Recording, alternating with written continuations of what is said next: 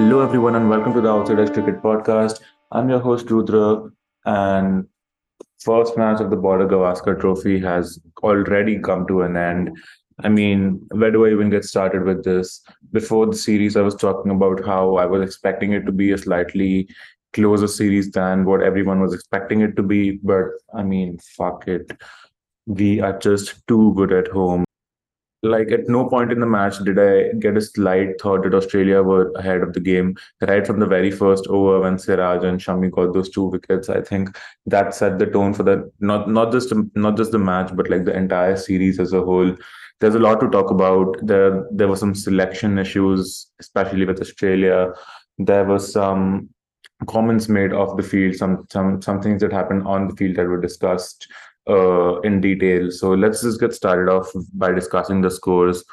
Australia winning the toss, winning a very important toss, by the way, and selecting to bat first. Some said that this was a wrong decision, especially because you want to bat fourth with as less runs as possible. But I think it was kind of the right decision because Australia, if they didn't get India out or if they didn't get India out cheaply, and then India came in on the spinning track and got Australia's wickets, that would have just been game over. But I mean, regardless, Australia batting first, they scored 177. Jadeja with a fifer on return. I mean, what a player! Like he has got to be the best all rounder in Test cricket by far right now. Like I know Ben Stokes is not that far away, but I mean, just look at him in all three departments: batting, bowling. He's a gun fielder. We already know that, and it just feels like the times of 2016, 2017 when India used to dominate at home. With Ashwin and Jadeja playing in the same 11, it just feels that way. Jadeja with 5 wickets, Ashwin with 3 wickets in the first innings. The top scorer for Australia was Labuschagne with 49. Smith got 37. Hanscom got 31. Alex Carey got 36. Questions about Australia's selection? Yes, definitely. Australia chose to play Renshaw. They did not include Travis Head, the number 4 Test batsman in the world. Um, I mean, I kind of get why they did that because Travis Head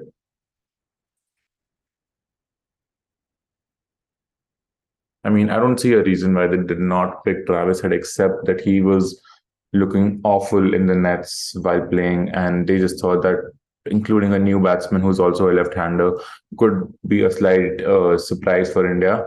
But despite all odds, I think Travis Head, the way that he's been performing over the past 2 or 3 years, he deserved at least that one game, the first 11. But yeah, regardless, in the upcoming games, Australia, I think they need to bring Travis Head instead of Renshaw. And also, hopefully, either of Hazelwood or Stark will be fit by the next match. So they will come in instead of Boland. But does that really make a difference? I don't think so. Australia need batsmen who can pile up runs, and they just don't have that right now, except probably Steve Smith and Labuschagne, who look like they can settle in for a slight while at least. But apart from them, I don't see a single batsman in that side who can go on and score big. Warner and Khawaja, we talked about them before the series. I think, okay, this is a big statement, but I think this might be Warner's last Test series as a player, because after this, Australia, I think the next Test series that they play is in June or July, and will David Warner hang around for that long? I'm not so sure, and I actually think that Warner might not even play the remaining games in this series. It's really sad because we obviously know what a legend of the game Warner is, but the way that he's played in these 2 innings, I know it's not a lot. I know him judging him for just this much, but it just looks like this is his Test career is coming to an end. Coming to Khwaja, I think he just had a bad game. I am not writing him off completely right now. We have seen what he did in Pakistan, and he's done as a subcontinent overall. But the difference is when you play in Pakistan, you do get pitches that favor seam as well. But just playing in India, Khwaja getting out to Siraj in the second over. He just looked very, very unsettled. And regardless of that, I think Khwaja's gonna have a big innings in this series. I think maybe that's in the second test or the third one, but he there's a big innings coming up for him. Coming to India, obviously they decided to play both KL Rahul and Shrikar Bharat. Shubman Gill surprisingly was left out of the playing 11. I think there's just one change India need to make for in the coming matches. Bring Shubman Gill in instead of KL Rahul. You've already got your keeper in KS Bharat. You've got Surya Kumar Yadav at number 5. Do not change that. Just bring Gill as an opener. He is someone who can play those dynamic shots early on, counter attack the opposition, which also gives Rohit Sharma that time to settle in and um, really build his innings, which we all saw how he did in this match. India, in reply, 400 runs, taking a lead of 223. Rohit Sharma turning it up 120. I mean, how good is Rohit Sharma at home? Like when he settles in, everything just looks like it's going in slow motion. The amount of time that he has on the ball is absolutely unreal. And and there were a lot of questions about Rohit Sharma, the test captain before the series, because this was really his first big test series as test captain, right?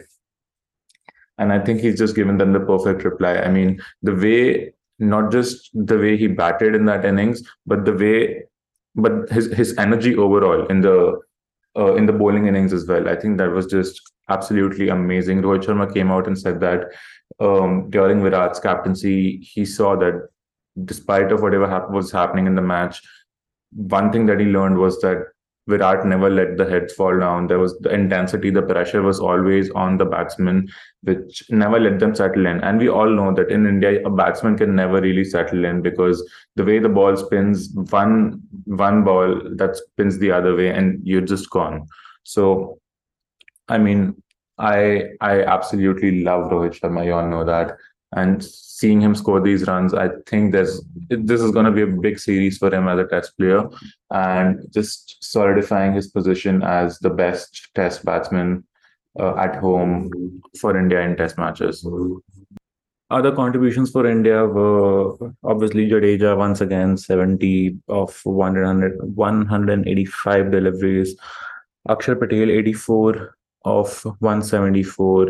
I mean, when you've got Jadeja at 6, Akshar at 7, Ashwin at 8, that batting depth. I mean, I talked about this previously as well. That batting depth and that kind of spin quality, when you get that with those three players, I think that's just